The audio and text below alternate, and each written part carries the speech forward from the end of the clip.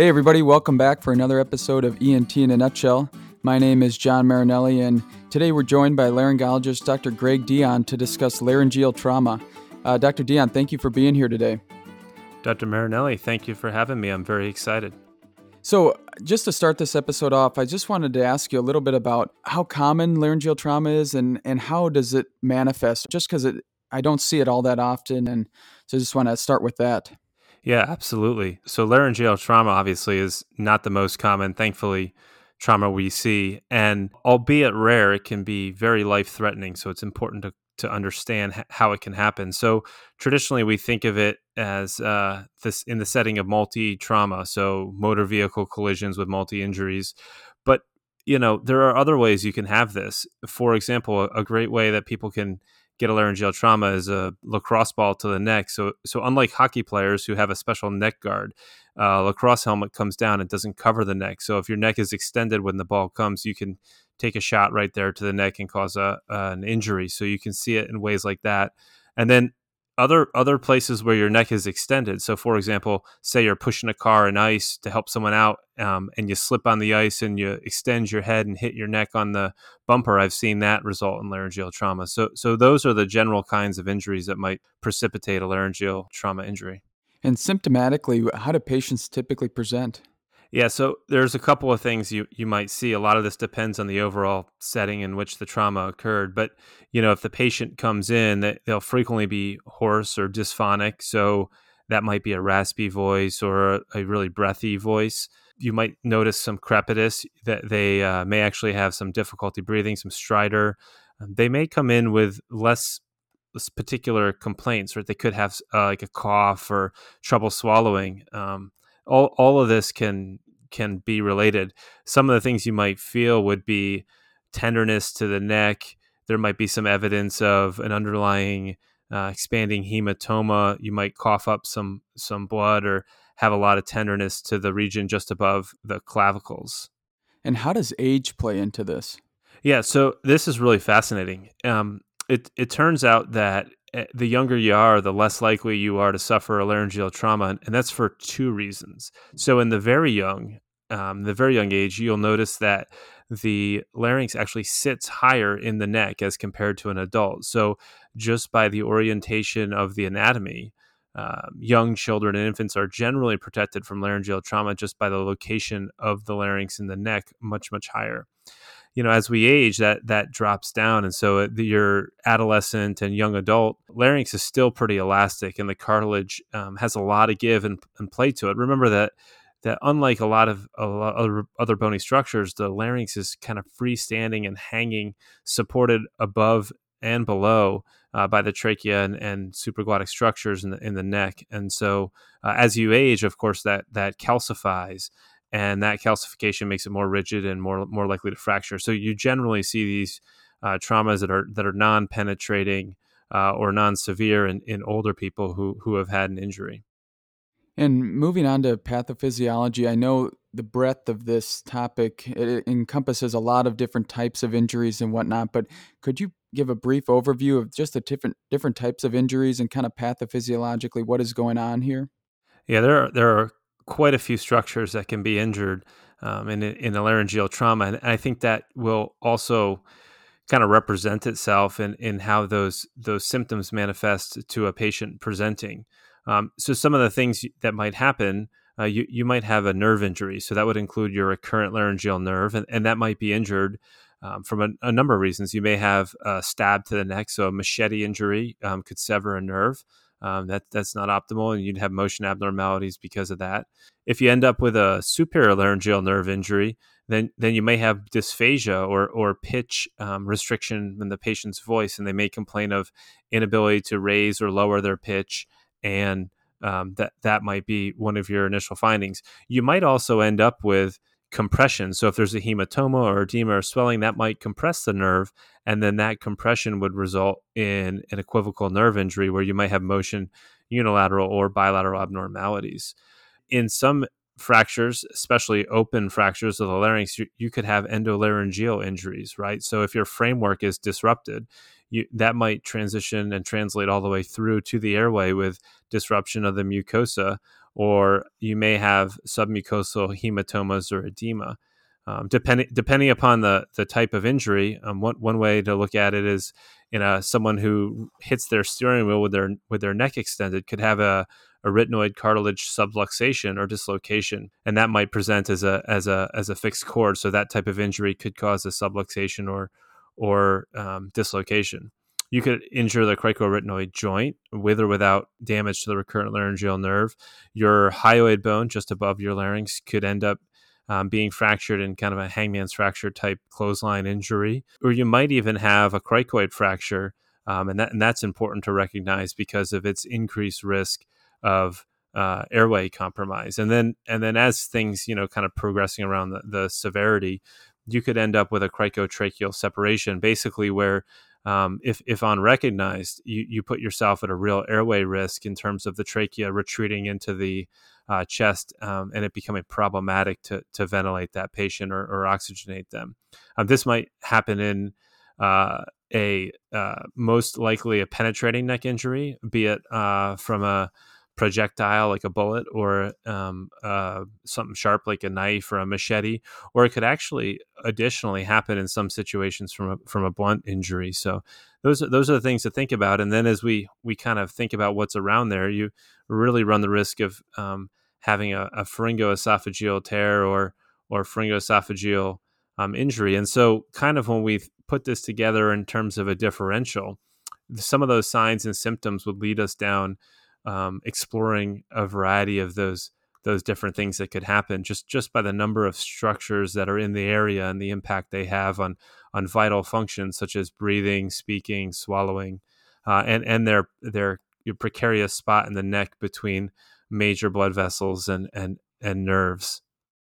And as we transition to workup, if you're going to see the patient, what are the key features on physical exam and whatnot that you like to look for? Yeah, so workup is really interesting. So, I think when we approach it as when you're going to see the patient, it turns out that trauma is very multidisciplinary, which, in our case is great because an otolaryngologist isn't in the trauma bay every time a patient comes in with laryngeal trauma. And as a result of that, you may not be there initially and may be called down. But in the event that it's not an emergency, you go down and see the patient, and really, most importantly, is your sense of what's going on as you walk in. It plays a huge role. So, is the patient sitting up? Are they looking at you? Do they look like they're in distress? If you see a patient tripoding or gasping for breath, that's obviously going to change your approach quite a bit. Another thing you want to think about is when you introduce yourself, which obviously we all do. How does that patient respond? Do they talk with a hoarse voice, a breathy voice? Do they have a pressed phonation? Can they get a sentence out without having to take a breath? So those are the things that we often overlook in our haste, right? We get called, everyone's ears perk up. We're like, ooh, laryngeal trauma. There's some patient that got, a baseball bat to the neck, and you're skipping down to the OR, and down to the ER excited to see what's coming in that you can help with. But the reality is that some of those simple things are going to give you the most information. And so all this happens before you've laid your hand on the patient or taken a complete history, right? And that's really important because I think in terms of understanding what's going on, getting a sense of their natural breathing pattern when you see them, are they comfortable, and what does their voice sound like? That gives you a really good hint as to where you're going to go next, and kind of focusing your physical exam on making some smart choices moving ahead. So obviously you're going to do a complete head and neck physical exam. And so here you're going to be specifically looking for any lacerations, and you might have some of this information if the patient's awake from the mechanism of injury. And so was it something sharp? Did someone attack them with a bobby pin, or was it like a blunt thing, like a baseball bat or something to the neck? And that gives you an understanding of what to look for. You want to actually, put your hands on the neck and not just feel for crepitus, that subcutaneous emphysema that's going to give you a sense of that there's some air in the neck, but also you want to feel that larynx kind of elevate and move anteriorly when the patient swallows. So you want to kind of gently hold the larynx and have them swallow and see, is that really tender? Is there an issue with that? Do I see anything that looks like it could be any kind of hematoma? And all of that information before you've got any of your toys, I think is really important to set the stage of what are you thinking and what are you looking at. Now obviously, and this is all, idealistic, because this is a stable patient that you're seeing. In the setting of an unstable patient, obviously your decision and your treatment kind of comes sooner in the management. But this gives you your first sense of what to do. And in terms of flexible laryngoscopy, how do you think about using that in this setting? Yeah, that is a great question. So, although we're all skilled in flexible laryngoscopy, we need to consider our situational awareness. Understanding what the patient's situation is important, because if we're looking at a patient who is clearly not very doesn't appear very stable, maybe has some air hunger, or concern for some kind of a mass in the neck, or hematoma or something, then it's important to consider what might happen if we rush a laryngoscopy. So the reality is that a young resident running down to the ER, excitedly with a flex scope, might actually precipitate more problems in that immediate moment. And so a thoughtful decision needs to be made. If the patient's stable, of course, it's an invaluable tool, because it allows us to visualize the endolarynx, understand what the vocal fold mobility is. Is there a fixation? Is there a vocal fold immobility? Is a arytenoid dislocated? Are there endolaryngeal lacerations? Is the airway patent? Is there edema, hematoma? A lot of those things you lose if the patient gets intubated or has another airway and you can't have the patient speak for you. With that said, it probably needs to be done by one of the more experienced people in the room, for twofold. One, to make sure you're efficient in getting it done, but also having a patient cough or gag who's already got some crepitus, you don't want to see that develop into a pneumothorax. When you consider all of these things, if a patient has a potential cricotracheal separation or something, it might be more appropriate to do that flexible laryngoscopy in the operating room setting when you're getting prepared to do some kind of treatment options. That's really important, and that's where you decide how are you going to work this airway up. And this is probably a good point, a good spot per se to fit that in and say, well, how are we working up that airway? And if you think that airway is not stable, then some decisions need to be made. And one is, what do we do about imaging? But also, like, can the patient go to the operating room? Do we need an alternative airway? Do we need an intubation? And so that conversation, at least in your head, needs to be happening. And you started to mention imaging there. What do you like to do for that? Yeah, so imaging can be really, really invaluable in a laryngeal trauma case. So, interestingly enough, a lot of these patients, not a lot, but just about all of them, come in with any head and neck trauma, go through this kind of pan scan.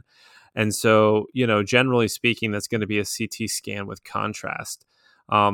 But just like a lot of small structures that we might find in, say like the temporal bone or sinuses, we really need high resolution to illustrate what's going on in the laryngotracheal complex. And that's because if we look back to what we were saying earlier about the slow ossification of that cartilage, it doesn't show up well at all the time in younger individuals. So noticing that fracture might be problematic. So I can tell you that more than once I've seen a patient actually be said told that they didn't have any issues with their larynx, only to find out when we were consulted for a voice issue that in fact there was a full longitudinal fracture of the thyroid cartilage that had just been missed because it's so easy to oversee. So, if at all possible, as it turns out, many of the trauma centers will record the scopes in a very high resolution, but then second to data storage situations, only record them in the imaging systems at a lower resolution. So you really want to get as high resolution as you can of the larynx itself to get a sense of what that looks like, because you can even oftentimes see what's going on with your not only your thyroid cartilage, but your cricoid and your arytenoids. And that's really important, because if you're seeing a cricoid fracture or specific fractures in the larynx, it helps you do some operative planning. But imaging really isn't restricted only to understanding what's going on with the framework of the larynx. Swallow plays a huge role here, because one of the really devastating concerns is there a pharyngoesophageal tear or leak? So in this case, you're thinking about some kind of a swallow assessment. And that leads us down the pathway of an esophagram. And so for pharyngoesophageal tears, you're generally going to start with a gastrographin swallow study. And that's because gastrographin is far less reactive in the neck as compared to barium. Barium is highly reactive in the neck and can cause, a significant trouble for patients, and actually precipitate a new set of problems that you nor the patient wanted to encounter. Along that lines, the downsides to gastrographin is it doesn't quite show up as well as barium. It's not as bright, just due to its radio opacity. So, if you do a gastrographin swallow that appears to have no leak, it's really important to follow that up with a barium sulfate, so that you can understand what's going on. This minimizes the risk of any kind of barium-induced mediastinitis, and also allows you to fully illustrate what's going on. Now, as we kind of get into the 2020s here, one of the great imaging modalities is actually a CT esophagram. So this is a little more tricky, and a skilled radiology tech and radiologist can really help you with this. And in this case, what they do is while capturing a CT scan, they actually have the patient swallow the barium and do the esophagram at the same time. And the beauty of this is that now you're able to visualize the radio-opaque material in the esophagus in a CT scan. It gives you really good resolution of what's going on. Now, as you might imagine, sometimes timing that can be tricky, and even in a relatively stable patient, we can get a CT with contrast, or even a CTA, which allows us, the CT angiogram is going to allow us to evaluate the large vessels in the neck. And that can be done even in moderately stable patients. But to kind of do some of these more nuanced exams, such as an esophagram or a CT esophagram, you're going to look for a patient who's probably not as acutely sick. And as we transition from workup to treatment, I just wanted to ask you briefly about the neck zones as it relates to head and neck trauma. Can you tell us a little bit about that? Yeah. The neck zones are important. As you can imagine, the larynx really resides in only one zone, but understanding that in terms of penetrating neck trauma is really important.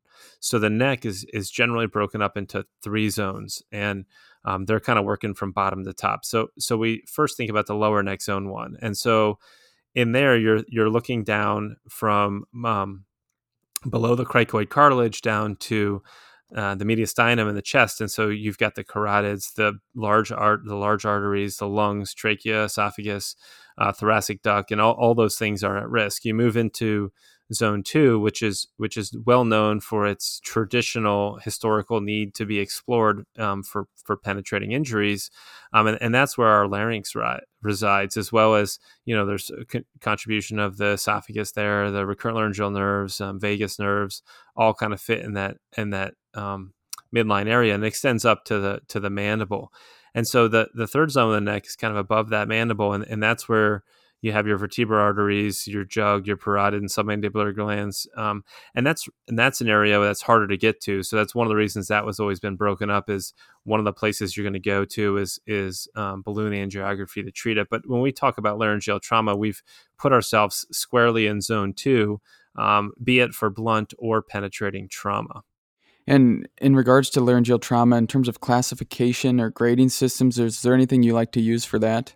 Yeah, years ago, and it's been added on. Actually, I think they developed it at UT Southwestern before moving on, was the Schaefer-Furman classification. And so this is a kind of a progressive classification that numbers from 1 to 5. So just like anything, it kind of gives you a sense. It's a great thing to have as you report it in a note, or call an upper level and say I have a grade 2 or a grade 3 injury. But the reality is, we kind of go through, you'll see that just like anything in life, there tends to be a little more nuances than are illustrated in a simple grading scale. But for the purposes of something to work from, it's a good starting spot. And so if we start at stage 1, we're talking about looking at the patient. There's no obvious fractures. There might be a small hematoma inside the larynx in the laryngeal mucosa. And so that would be what's considered the most mild injury. Moving on, we'll get to stage 2. So as you can imagine, this is a progressive stage. So in stage 2, we have our hematoma or edema, and there might be small breaks in the mucosa without cartilage exposure. So you might see some submucosal tissues explode your SLP, or other tissues, but you haven't exposed any cartilage.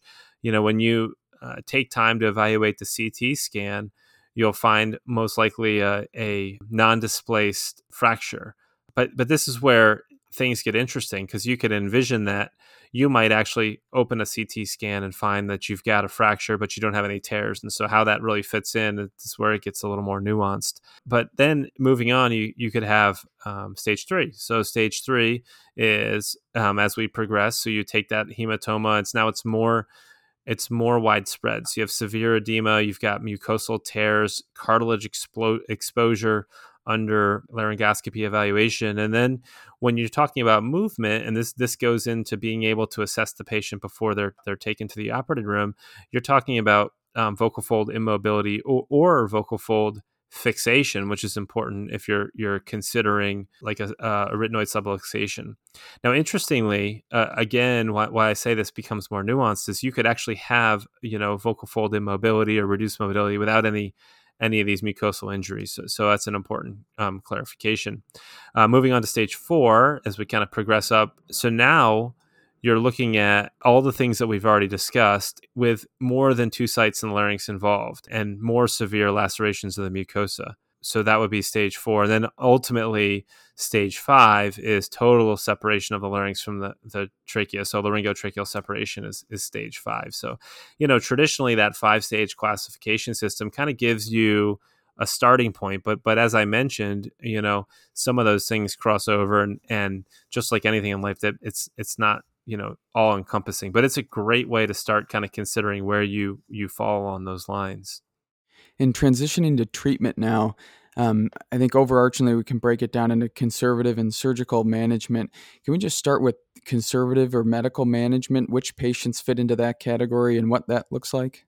Yeah, this is great and a little challenging to kind of break up, but I like the way that we're kind of dividing it up here. So if we just start off and talk about conservative of management, you can envision that these are obviously not the unstable patients. So these really fall into 2 different categories. So one would be the patient that probably has an isolated laryngeal injury. So spinning back to where we started, this could be that patient who was, pushing grandma's car out of the snow, slipped, hit the back of their neck on the hood. Now has a hoarse voice. You see them in the ED. They come to your clinic. You do a video stroboscopy or a flexible laryngoscopy, and in that exam, you find like a vocal fold hemorrhage or maybe minor reduction in vocal fold mobility.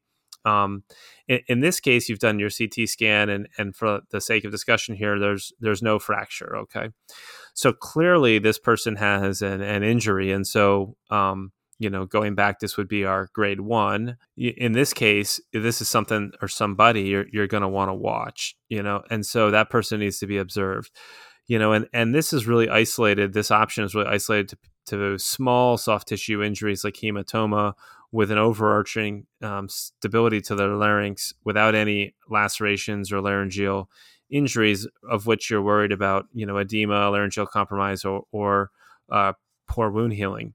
It also opens kind of a controversial topic is, and single non-displaced fractures. So what might happen is you look in the CT scan and you get a nice fine cut, and you're looking through and you scope the patient and they've got a hematoma, but they appear to have normal motion. But now you see just an isolated laryngeal fracture, or perhaps there isn't even a hematoma and you find an isolated laryngeal fracture. Like, what do?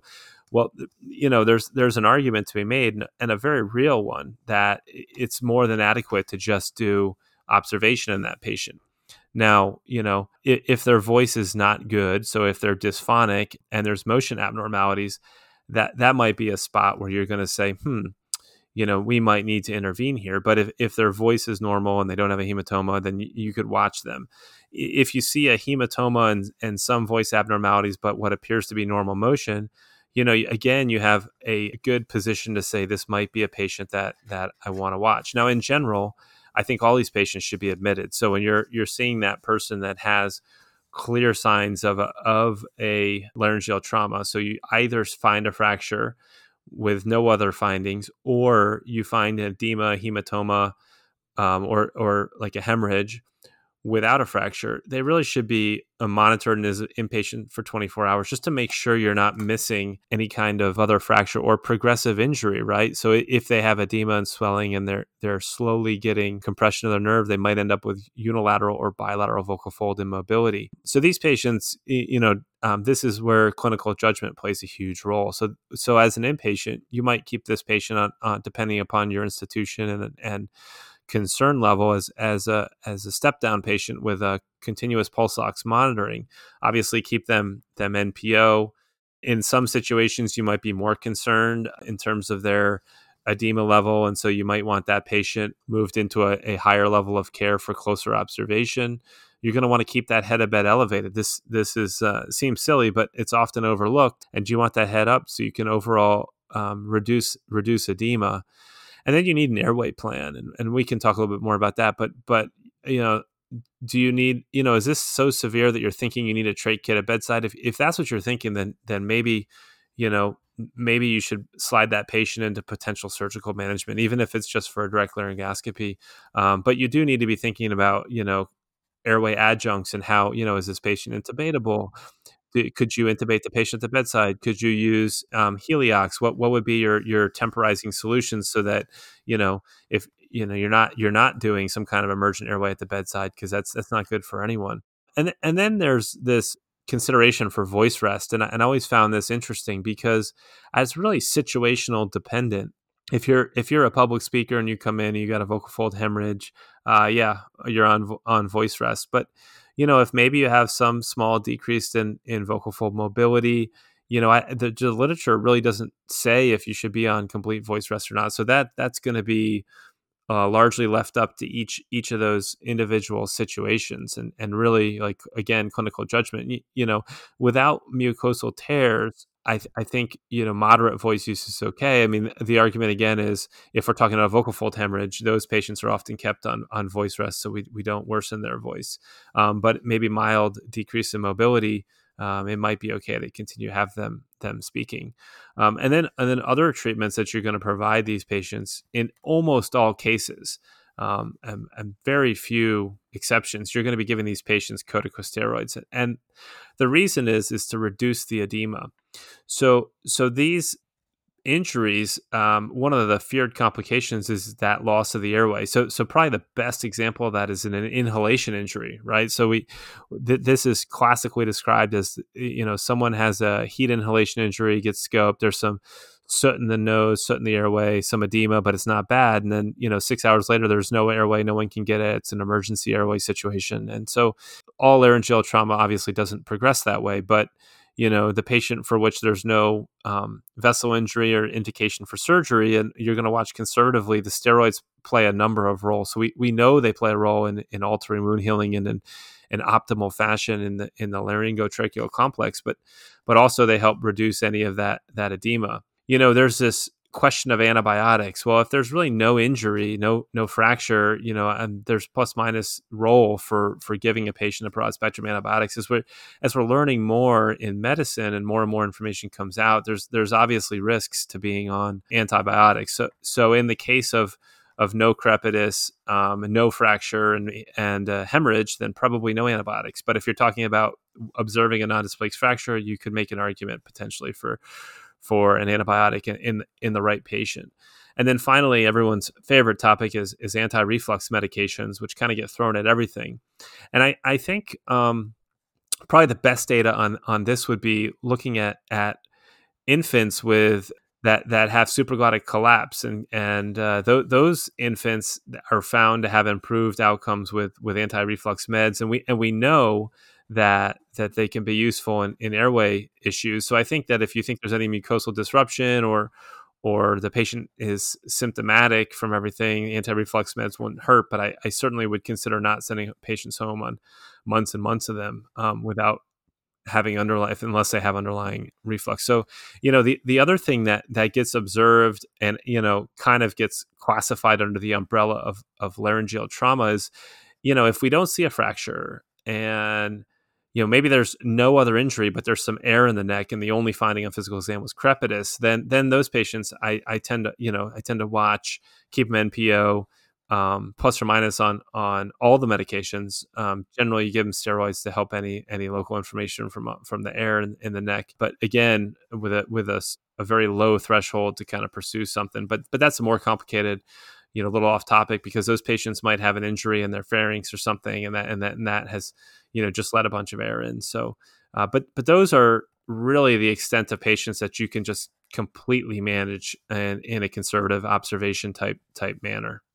Yeah, and just transition. I mean, obviously, with surgical management, there's a number of different things we could talk about, but could you touch on just kind of the key highlights surrounding, when do we operate and what does that typically look like?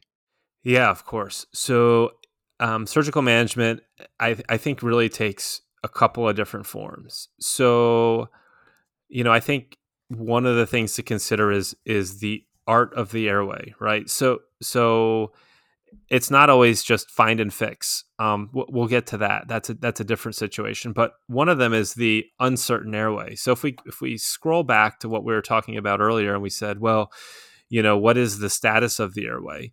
Um, the otolaryngologist can play a key role in establishing and safely establishing the airway. And so this might involve, which I find very helpful, is really close communication with anesthesia, saying, hey, we did this CT scan, the CTA. It looks like the vessels are intact, but the patient is clearly short of breath. There looks like flexible laryngoscopy revealed there's some mucosal damage here. We need to be careful with this airway. And so you're going to take that airway to the operating room. And this is where, communication and your multidisciplinary team and your skill really comes in, because what you don't want to do is be saying, okay, yeah, well, this person's getting like a fiber optic intubation and someone's trying to shove a tube through from above and the patient's coughing and they're causing a laryngotracheal separation or doing significant more damage to the endolarynx. That's not good for anyone. It's going to complicate your repair, and it's also going to make the overall situation worse. So you have a couple of different approaches. If you're not so concerned about the airway and you're thinking more along the lines of mucosal tears and injury, this might be an opportunity where you yourself intubate with a small tube. You do the intubation to make sure that you're not damaging any of the endolaryngeal structures. It might also be a time in a more severe injury where you have that discussion with the patient, or their family and the anesthesia team up front, and say, this is a patient who's probably should just get the awake trach up front. This way, we're not instrumenting the larynx. We're careful about doing this. You might consider doing a rigid bronch so that you cross any potential laryngotracheal separation so that you can ventilate into the lungs. And this kind of approach gives you a lot of options. It lets you see the larynx before it's been further instrumented and understand what's going on. So, in terms of, what do we have to do today? I think that kind of approach, you're going to really focus on those patients that have showed up and show that they're not great candidates to wait. So penetrating neck trauma, even without CTA findings, often warrants a repair that same day. And that's your opportunity as the airway expert in the hospital to step in and say, probably recommend and work with your, multidisciplinary team to best secure the airway in the safest manner possible. So you can, make the next step in the repair. Um, and I think that's like those are the obvious patients. In fact, as an otolaryngologist, many will find that they get called to the operating room after general surgery or trauma surgery has explored the neck because the patient showed up with a light bulb sticking out of their neck because someone jabbed them in the neck with it. And so obviously somebody went in there to control some bleeding, and then you show up, and then the patient's already got a breathing tube in. Downsides in that situation is you don't know what the airway looked like before the patient was intubated. You don't know what the vocal fold mobility was. And so you're left a little bit in the dark on that. But, that being said, those are the patients that kind of, declare their own situation as you get back there. And even nowadays, in 2020, a lot of those patients have a CTA and a CT scan that you can review, and you just build off of what you get, right? We live in a world where we're not in a silo, and those patients get treated by multiple people. So regardless if it was the perfect idea or not, the patient's been intubated or somebody put a crike in or something happened and you're coming in, you're going to kind of just use that as your foundation and build from there. So that's kind of the urgent patient. And this is a great spot to kind of transition into like planning an open, reduction, and repair, because one of two things is really going to happen. So either, you're going to get called in to either help do the intubation and laryngeal evaluation followed by a repair, or you're going to come upon a patient who's intubated and trauma surgery wants your help.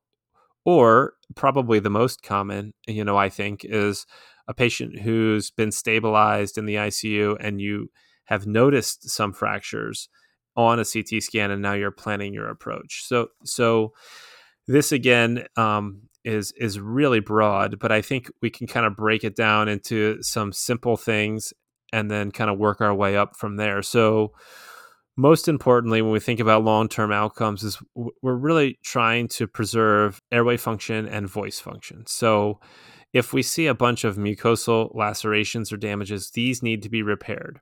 And so you're going to think about what your individual skill set and tools are, and make, and the extent of the injury, and make your decisions from there. So, if you look at a patient who has a minor laceration, you've got a great, equipment set up, and you have your endolaryngeal instruments, and you think you can repair it endolaryngeally, and there's no other issues you need to address, by all means, that's a great approach.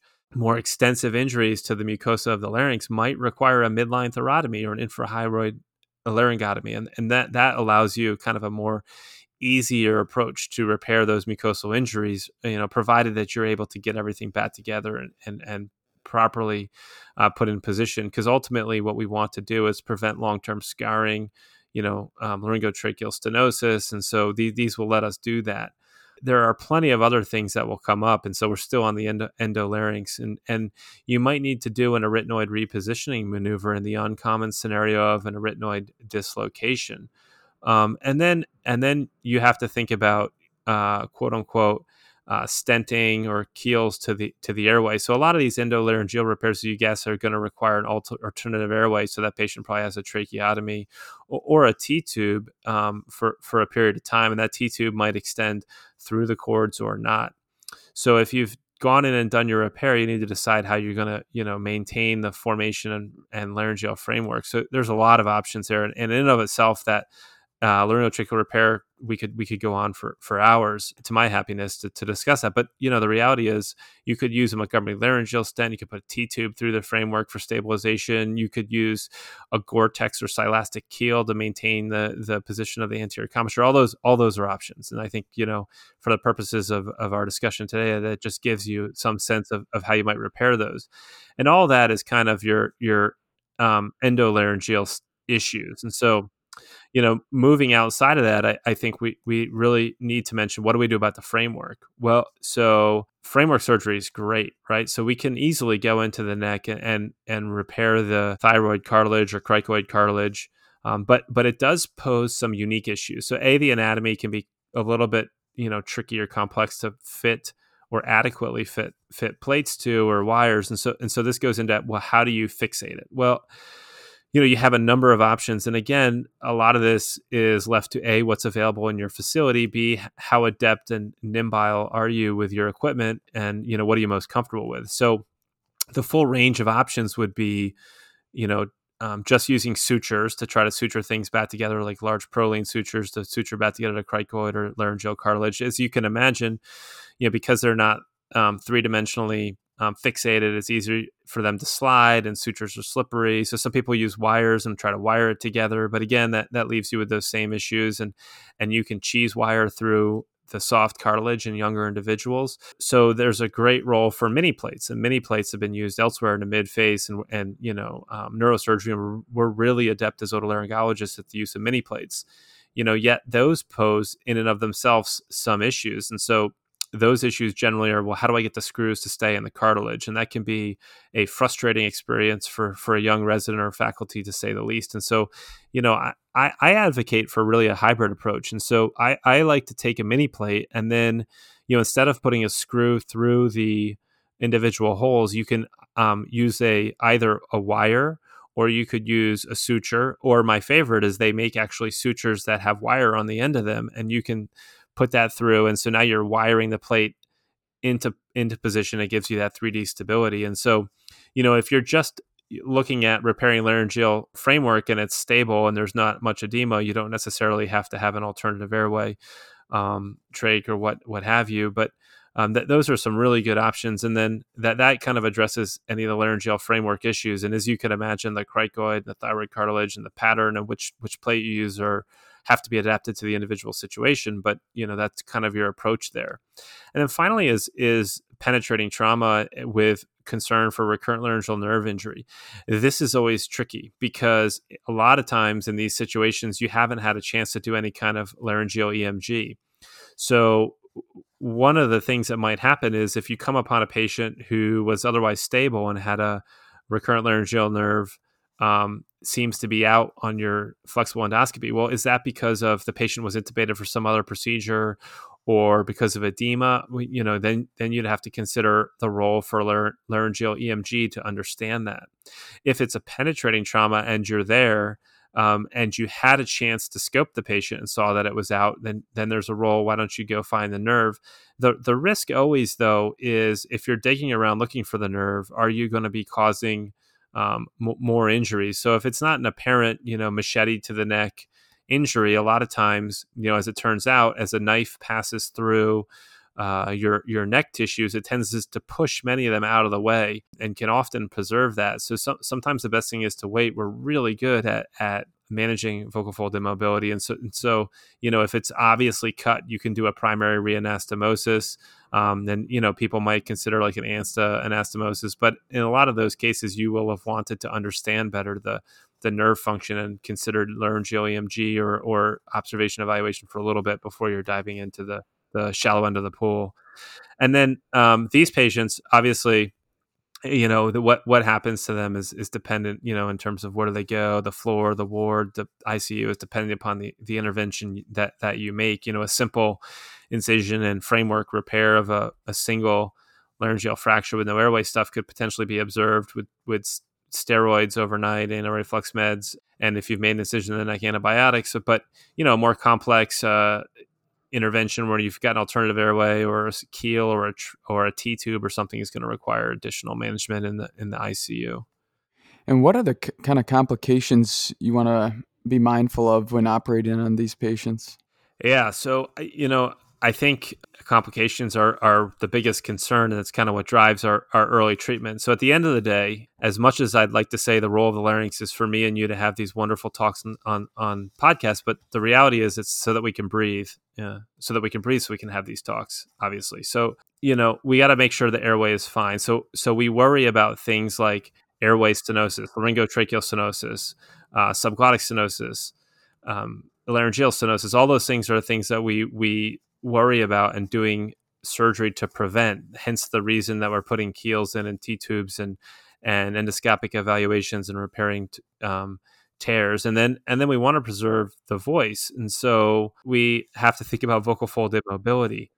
And focal fold immobility could be a complication, as we talked about, from the type of injury or a variety of other issues. And so that the management of that is quite broad, and that topic's being covered in other multiple podcast because of its breadth, but it involves medialization procedures, reinnervation procedures, depending upon that underlying pathophysiology, and also, it has a temporal relationship to the injury, because if we think it's edema related, or compressive injury, that might take months and months and months to come back.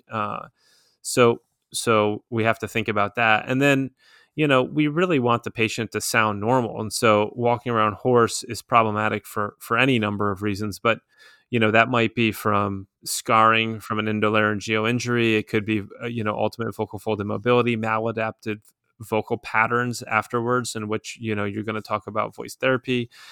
And then, with any other healing, you want to talk about granulomas and infections. So granulomas are common in the airway because, you got a lot of different tissue and bugs there that cause irritation. And so, getting ahead of granulation tissue is important, right? If you come in and those granulomas can be large and actually create airway issues. So those can be treated with inhalation steroids, or even in-office KTP lasers as options.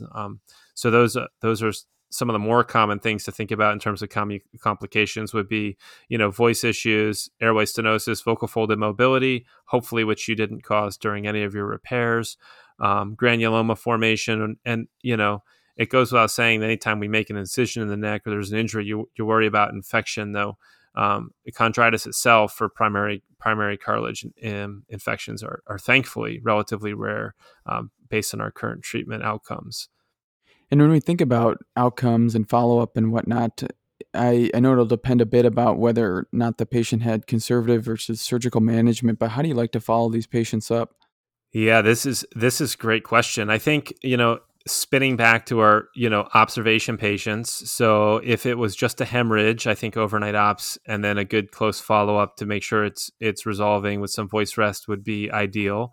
The non-displaced fracture that otherwise has no complaints or no mucosal injuries, you're going to do a similar treatment plan for that patient. And in that patient, particularly if this was a contact sports induced injury, they need to not be doing contact sports. If this person, is like a deep sea diver or something, like they need to be not doing those things, which could potentiate the problem. And you're going to see them back in a couple weeks. Now, if the patient was admitted with sole crepitus and you couldn't find any injury or laceration or anything, well, then you need to make sure that the trajectory of their crepitus is resolving. They need to be not active. And you're, again, going to follow those patients fairly closely after they've been observed for improvement. If you've done surgery, the reality is like a small minor repair to like laryngeal framework might only require, an overnight observation, after which they can leave. There are reports of people being able to do just a simple repair of a larynx and send the patient on the same day. But most people would watch them overnight, make sure they're doing fine, a day, maybe two, and get them set for follow up. But once you've started to do surgery, you need to consider, do I need to worry about airway compromise? Are there other issues that I need to think about? So, a patient who's had a tracheotomy and has maybe a T tube or a keel, then you get to start deciding, okay, well, is that patient safe to go home? Does that, patient have the right care plan? Do they know how to manage a trach? Do they and their family know how to manage a T tube? Are they safe to do that? What's going to be the next step? Because if you've done an alternative airway, you're not done, because you know that you need to go back and get them back to a normal neck, a normal airway, and watch those tissues heal. So, I think really understanding that these patients are kind of going to be with you until you can make sure that they are better is really important. So, even if you think it's just, edema causing a temporary vocal fold immobility, you need to follow that patient until that either resolves or you need to intervene. And that could take many, many months. Obviously you don't want to leave that patient with no intervention. If they're hoarse with immobility, you can do, some form of medialization, temporary procedure, but, you want to kind of follow their injury as it pertains to what you see in there. So I think, I guess that's probably a little more of a roundabout answer than we had hoped for, but the reality is you're going to kind of follow what you got involved with. If you did a bunch of endolaryngeal suturing, or you put back together, the larynx via a midline thyrotomy, you're actually going to want to consider, am I going to need to go back to the operating room to remove my keel or or stent or T-tube? Am I going to do a second procedure in which I do additional repair or inject some steroids to help reduce any healing issues? And so those considerations need to be discussed, both with your operative team and the patient as you kind of approach them. So while it seems really kind of complex and in depth, I think the beauty of laryngeal trauma is a lot of it, kind of just develops on its own and tells you kind of what we're going to need to do, right? So when you want to think about this in summary, hey, I'm seeing a patient. Does this patient need something right now? I mean, that's the general concept, right? Am I going to be diving headfirst in? Do I need to do something right now? Is this patient an acute problem? No. Okay, so they're not an acute problem. All right. So they're not an acute problem. What do I have to do? What are my problems? What do I have to address them? And then as you kind of proceed down that pathway, each one of those is going to tell you how to follow it up, what to worry about next. And so that's a really nice thing is kind of the natural evolution of treating laryngeal trauma as it kind of helps direct you to your next step. So, for me, my ears always perk up a little bit when a resident calls me and say, "Hey, I got a little laryngeal trauma for you." And so it's something that I like, and I think that it is a little bit makes a lot of otolaryngologists and residents very apprehensive when they first see, because it can be really concerning. But when you break it down into this kind of simpler approach, I think that the otolaryngologist is well trained to handle these and really ensure optimal outcomes for patients. Well, awesome, Dr. Deon. Is there anything before I transition to the summary portion of the podcast, anything else you'd like to add? No, I think this is a great discussion, and I hope that I was able to help some people out in terms of their approach and thinking about laryngeal trauma. Yeah. Well, I'll transition to our summary portion now. So laryngeal trauma is a rare but potentially life-threatening form of head and neck trauma. It can occur in a wide variety of settings. Oftentimes it's blunt trauma, but rarely can also be penetrating trauma like gunshot wounds or stabbings, for instance. Patients symptomatically will present with dysphonia, sometimes sensation of subcutaneous emphysema or air in the neck, dysphagia, cough, stridor, some shortness of breath, hemoptysis. They might experience some cervicalgia or neck pain. And when you're working up the patient or you're seeing them for the first time, obviously the primary consideration should be establishing a safe airway, and especially in a patient with neck trauma, having a stable cervical spine, things you want to be mindful of before seeing the patient. But otherwise, doing a complete history and physical exam is very important, being mindful of how the patient is able to talk to you. Are they short of breath, having difficulty to breathe, that sort of thing. Flexible laryngoscopy is a key component of the physical exam, of course. Should be done by an experienced person, just especially in the patient with more significant laryngeal trauma. You don't want to exacerbate an acute airway decline. CT imaging of the neck is key in terms of not only evaluating the injury, but also preoperative planning. And then if you're concerned about esophageal injury, you want to start with an esophagram with gastrograph and opposed to barium, just to avoid the barium sulfate-induced mediastinitis. Talked a little bit about neck zones. Laryngeal trauma is obviously in the second zone of the neck. And in terms of penetrating trauma, that's classically considered the must explore zone of the neck. Then touched on different management, conservative versus surgical management. Conservative management often be employed for smaller injuries, such as a Schaefer-Furman grade 1 injury, but the rest typically involving some sort of intervention. And then post-operatively, things to be very mindful of is ongoing voice issues and the potential for stenosis of the airway, as well as vocal fold immobility and development of granulation tissue. I'll transition now to the questions portion of the podcast, where I'll ask a question, pause for a couple seconds, allow you to think about the answer, and then I'll give you the correct answer. So first question of the episode: how does age factor into the injury patterns commonly observed in laryngeal trauma? So in laryngeal trauma, the younger the patient, the more elastic the cartilage, and therefore laryngeal fractures are very uncommon in kids and more common as patients age, as the cartilage ossifies. And moreover, it's important to remember that the larynx sits higher in kids, especially very young kids, such as toddlers or preschool age, kindergarten, that sort of thing. And so that the airway can actually have some protection just by sitting higher in the neck. Next question: if concerned about a concomitant esophageal injury, what study should you order?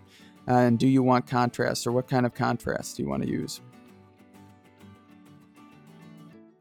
Correct study in this setting is esophagram with gastrographin. Reason being, you want to do that prior to using barium, just to avoid the barium sulfate-induced mediastinitis that can occur in the setting of a true esophageal injury. Third question, how are zones of the neck broken down when thinking about head and neck trauma?